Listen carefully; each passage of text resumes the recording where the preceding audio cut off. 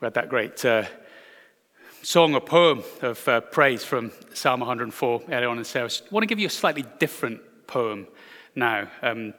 Might wonder why on earth I'm doing this, but bear with it. I think you'll get the gist once we get there. This is a poem called Hire Car. Double park, don't lock the door. Push the pedals through the floor. Give it loads and then some more. It's a hire car, baby. Grip the stick and grind the gears. Watch the distance disappear. Never yours in 1,000 years. It's a hire car, baby. Show this motor no respect. Bump it, dump it, call, collect. What else do the firm expect? It's a hire car, baby. Pray the person who hired it last didn't drive it quite so fast. Its best days are in the past. It's a hire car, baby. Drive the loser anywhere. Drive it like you just don't care. Put it down to wear and tear. It's a hire car, baby. Rent it, dent it, bang it, brang it, bump it, dump it, scorch it, torch it, crash and burn it, don't return it, lost deposit, let them earn it. It's a hire car, baby. Now, I'm hoping that you have never, if you've driven a hire car, you've never driven it like that. Not least if you're like me and you're a tight Scotsman and you don't take out the extra insurance, so you've got this massive excess hanging over your head as you drive. But I think as we look at this issue of creation care this morning, that poem's a pretty good metaphor for what we've done to this planet, isn't it? It's ours to use for however long we've got it, however we like. And it's not going to last anyway. And everyone else is abusing it. And at the end of the day, we're only going to hand it on to someone else, the next person who takes it for a spin. So it's not really our problem. And whether you're with the climate change campaigners like David Attenborough and Greta Thunberg, who tell us that climate change is, quote, the biggest problem humanity has faced ever. Or you're one of the skeptics, maybe, who question some of the data that the campaigners keep throwing around as if they're absolutely 100% fact, even though the data is actually quite young and in some cases involves a fair amount of guesswork. Or you're one of the confused who'll one night sit down and watch Netflix, Seaspiracy documentary and vow never to eat fish again. And then the following week, we'll read an article, a very well-respected report on fish stocks that suggests that actually they're rising in some parts of the world and things aren't quite as doom and gloom as Seaspiracy makes out. That was the case for me, doing both of those things. I wonder where you're coming at it from. Well, however you're coming at it, it's clear that environmental issues have become a hot topic, both figuratively and literally. You don't need me to tell you that. But I do need to tell you that concern for the environment is not a new thing. God has been talking about this since the very moment he made the world. No sooner had he pasted the sun in the sky and hung the stars in space, but he gave the first humans a theology of ecology. And I just want to run you through that this morning briefly. And it's my conviction, my hope, my prayer actually, that as I do that, it will give us great motivation, probably the greatest motivation you could ever have as a human being, to care for all that God has made. Here's lesson 1 on creation care. And it's the obvious one. The earth is the Lord's. I mean, who does the earth belong to? The creatures or the Creator? Well, Genesis 1, verse 1 makes it pretty clear, I think. In the beginning, God created the heavens and the earth. God made it all. Rainforest and rivers, mountains and oceans, they were all his idea. So it's no surprise that Psalm 24, verse 1 declares that the earth is the Lord's and everything in it. And yet, the earth was given to us. For what purpose? Well, firstly, to meet our needs. As Genesis 1, this time in verse 29, God says, "Behold, I have given you every plant yielding seed that is on the face of all the earth, and every tree with seed in its fruit. You shall have them for food." And then in the very next verse, God gives the birds and the animals a slightly different instruction. He gives them every green plant for food. So animals get the seed-bearing plants and trees, while, humans get the seed-bearing plants and trees, while the animals get the leafy ones without seeds. Why? Well, so that we can plant, we can grow more plants and trees, of course. So right from the very start, cultivation is practically encouraged by God's creation design. And the more perceptive of you might also have spotted that vegetarianism seems to be encouraged by God's design here as well. As it looks like in Genesis chapter 1, everyone's a vegetarian. And while I can totally appreciate why some people may make that choice, as we flip forward to Genesis 9, we find that God doesn't actually prohibit the eating of meat. As he says to Noah and his sons after the flood, he says this, "Be fruitful and multiply and fill the earth." We've heard that somewhere before, haven't we? Back in Genesis 1. It's reinstituted, that command. "The fear of you and the dread of you shall be upon every beast of the earth and upon every bird of the heavens, upon everything that creeps on the ground and all the fish of the sea. Into your hand they are delivered. Every moving thing that lives shall be food for you. And as I gave you the green plants, I give you everything." So there's no hint of Bambi mother theology here. Have you seen the film Bambi? I was expecting many of you have seen the film Bambi. So the hunters show up, don't they? And what do? They shoot Bambi's mother.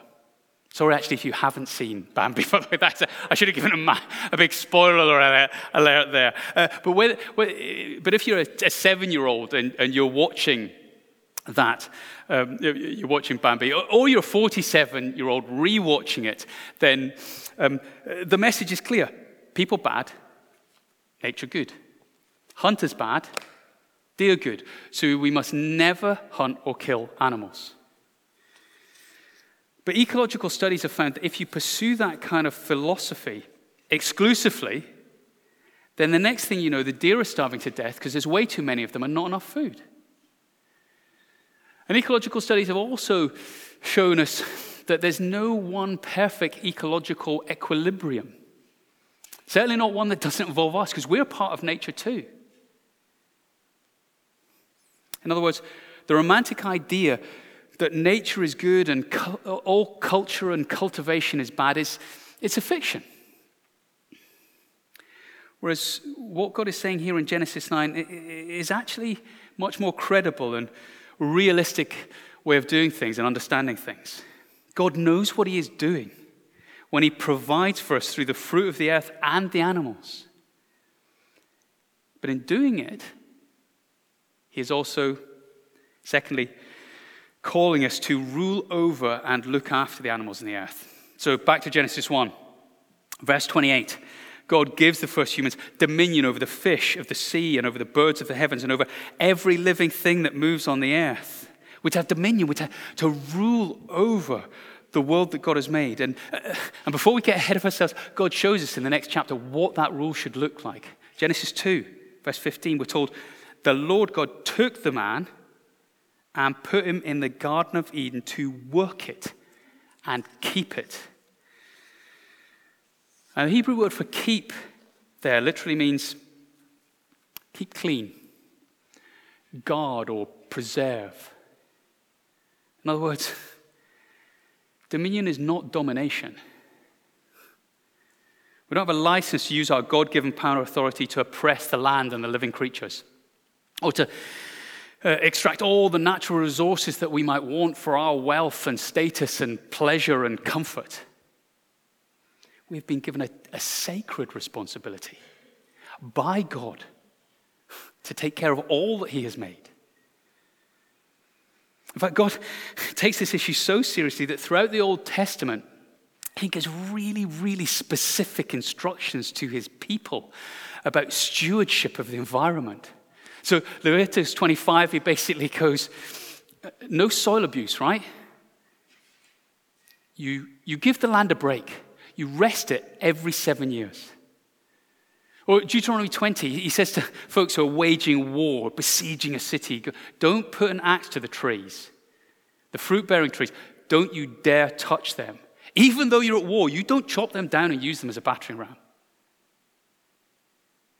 I protect the living things, so should you. And in Proverbs 12, he basically says, do you want to be wicked? No? Good. Then take care of animals. Don't abuse animals. Only wicked people do that. And so if we were starting to feel a little bit of a sigh of relief that God doesn't prohibit the eating of animals in Genesis 9, I want to say, in fact, the Bible wants to ask, do we even think about the meat that we're eating? We can't treat animal life as, who cares? It's just for us, for our purposes.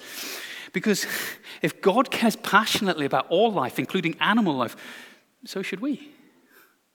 So therefore, we should care about how the meat that we eat is produced, the condition in which the animals are kept, the way in which the animals are killed. It's incredibly challenging. For those of us who love eating meat, those carnivores amongst us, it's incredibly challenging what the Bible has to say us about this. We need to think this through. There should be no animal abuse, no soil abuse, no tree abuse, no environmental abuse. God says everything in my creation is mine. So I want you to take responsibility for it and respect it. Subdue it, rule over it, work it. Yeah, use it, yes. But protect it and care for it. And to remind us of that great calling, God has ensured, thirdly, that the earth speaks to us. Do you know that this planet talks to us? Don't worry, I'm not going crazy. Let's look at Psalm 19, verse 1. It says, the heavens declare the glory of God, and the sky above proclaims his handiwork. Day to day pours out speech, and night to night reveals knowledge. Now you might just say, that's just more poetry, Ken. No, don't do that. Listen to a waterfall. Listen to the music. Yes, the music of the sea. Watch a sunset. Look at the stars in the night sky. And as you do that, no matter what you were taught in Philosophy 101, something within you stirs, doesn't it? You start to go, this has meaning. I know this isn't an accident. Maybe there is a God. Why does that happen? Well, the Bible tells us it's because creation is speaking to us. The stars, the waterfall, the animals, the trees, they have a voice and they are telling you about the glory of God. And it's your job, it's our job as stewards of creation to make sure that they keep speaking unhindered, that we do not let that voice be snuffed out. It's your job to let a waterfall be a waterfall, and a tree, and fish. It's your job, actually, it's our job to join the choir and sing with them. For ultimately, to care for creation is to honor God's glory. I really want to underline this. I think this is the major motivation for us in this whole area. That's why I'm not bombarding you with statistics. You can go to the internet and find loads of statistics about how bad things are in terms of our world. It's not even why I'm saying, come on, think of the children. Think of your grandchildren. Think of those to come. Leave something good and workable for them. Or even, I'm not even going to think of the developing world. And that is a massive issue. So often, in terms of climate change, it's them that suffer most. Our excesses have massive consequences for the poor. It's always the poor who bear the brunt of things most. And that's a big issue. And do research that more. I wished I could say more about that this morning. Go to Tearfund's website or Rocha, and you'll find some really great resources to get yourself genned up on that. And I want to encourage you to do that. But I want to say, we should be more motivated than anyone else in the world about this, because to care for creation is to care for God's glory. Nature is speaking to us. Psalm 19, verse 2, about the glory of God. And so therefore not to care, to destroy, waste, pollute, and endanger creation is to diminish God's glory. And not only that, it is to actively work against God's plan for the earth. Because fourthly, God has a great plan for saving the earth. Back to Genesis 9. Sorry about all the flicking about, but we need to try and get the big picture here. God in Genesis 9, he says to Noah and his boys, he says, "Behold, I'm establishing my covenant with you and your offspring after you, and not only with you, not only with the humans, and this covenant is established with every living creature that is with you, the birds, the livestock, and every beast of the earth with you. As many as come out of the ark, it is for every beast of the earth." And not only that, we could read on to verse 13 where God goes further and he puts the first rainbow in the sky and he says, "This is a sign of the covenant between me and the earth." Folks, if you've ever watched a David Attenborough documentary, I suspect many of you have, then you'll know he loves the earth. I mean, I think it's pretty safe to say that David Attenborough loves the earth. But he does not love it nearly as much as God does. God loves this place. He loves everything he's made. And so he has gone as far as making a covenant with the earth. Now, what does that mean? Put this on your tongue. Put this on the tongue of your mind and your heart and roll it about. Chew on it. God never calls anyone into a covenant relationship unless it is a saving relationship. So when God makes a covenant relationship with the Bible, God is saying, you're in trouble. You're in trouble because of evil and of sin. But I am going to step into a relationship with you and I'm going to save you from that sin. So, whose sin is God saving the animals and the physical environment from? I mean, it's not the trees and the bears and the seas' sin, is it? We know whose sin it is. And God makes it clear in Genesis 8 when he says to Noah in that chapter, he says, "Never again will I curse the ground because of man. For the intention of man's heart is evil from his youth."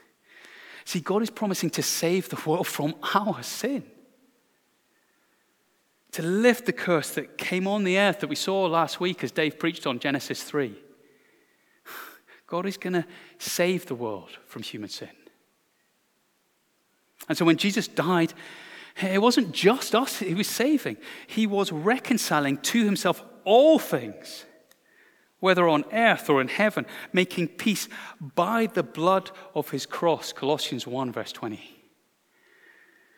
And then in that Romans 8 reading that Julie read so well for us, we're told that therefore the creation eagerly waits for the sons of God to be revealed. Nature cannot wait for you and for me to be made perfect, to be fully and finally saved at the end of time, because at that point, nature will be saved and perfected.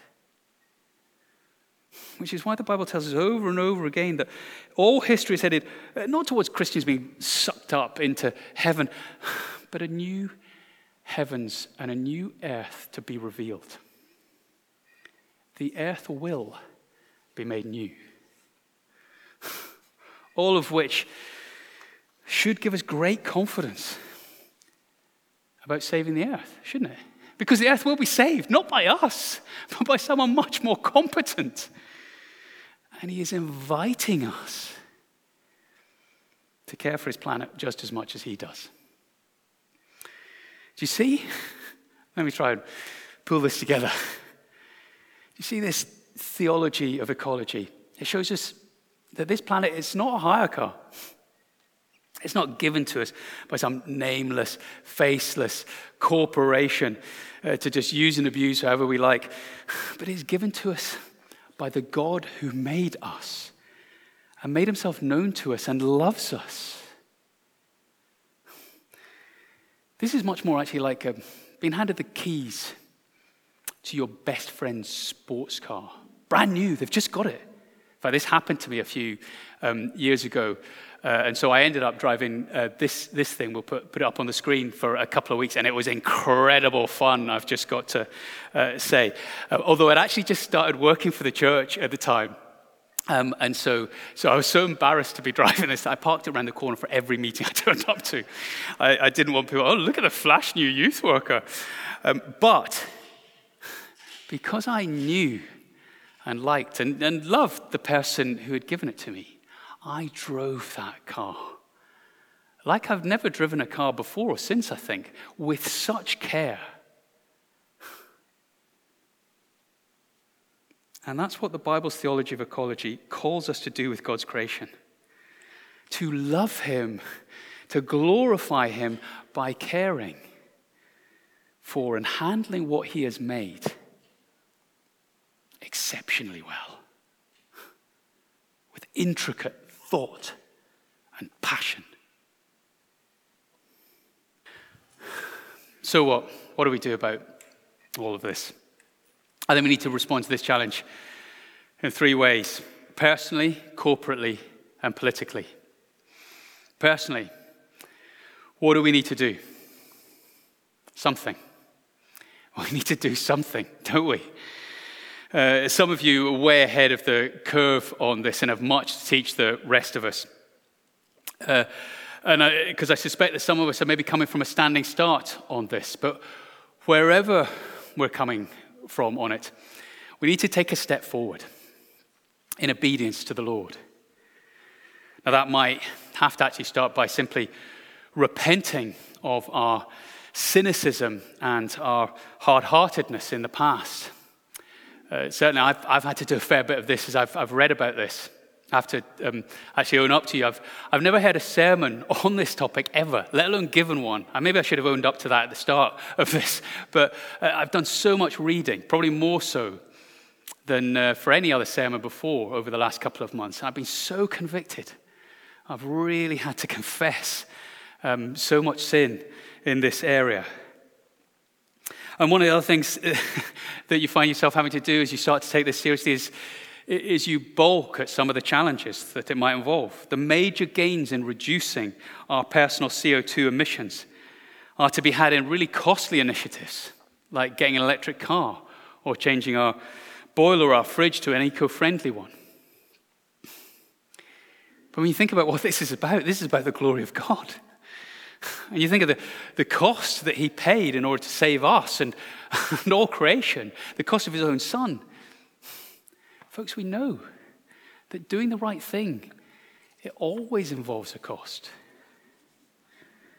Now, not all of us can afford to make such big steps forward, and our problem might be wondering what difference cutting down your meat consumption or turning down your heating or insulating your house so you can turn down your heating, or recycling your rubbish more effectively, or cycling to work, or planting a tree, or breaking off our love affair with single-use plastics. What good might that actually do? What difference would that actually make? I mean, it all seems so futile, doesn't it, in the grand scheme of things? But for the Christian, no action is wasted. No obedient action is wasted. Revelation 14 talks about our deeds following us. Our actions have eternal consequences, especially if they're done to love and to honor the Lord. So do something. Make a step forward. Do it today, this week.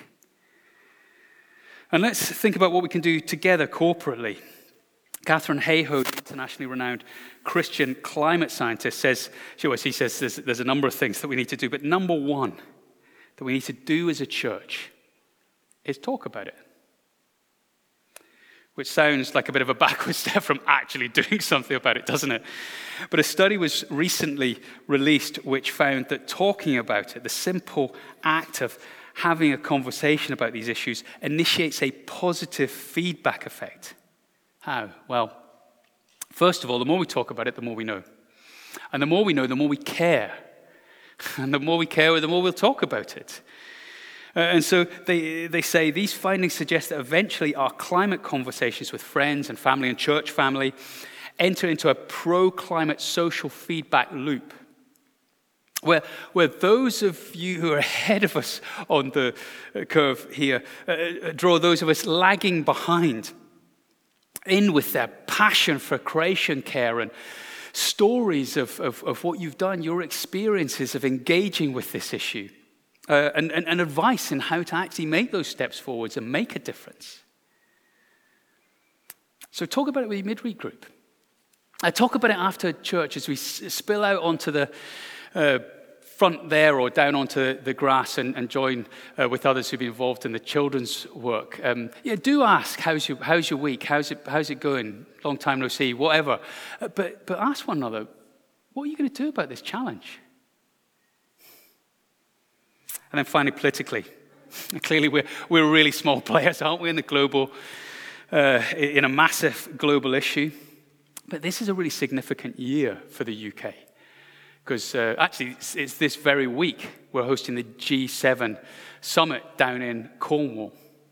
And later on in the year, the COP26, the United Nations Climate Change Conference, is going to be held in my hometown of Glasgow in November.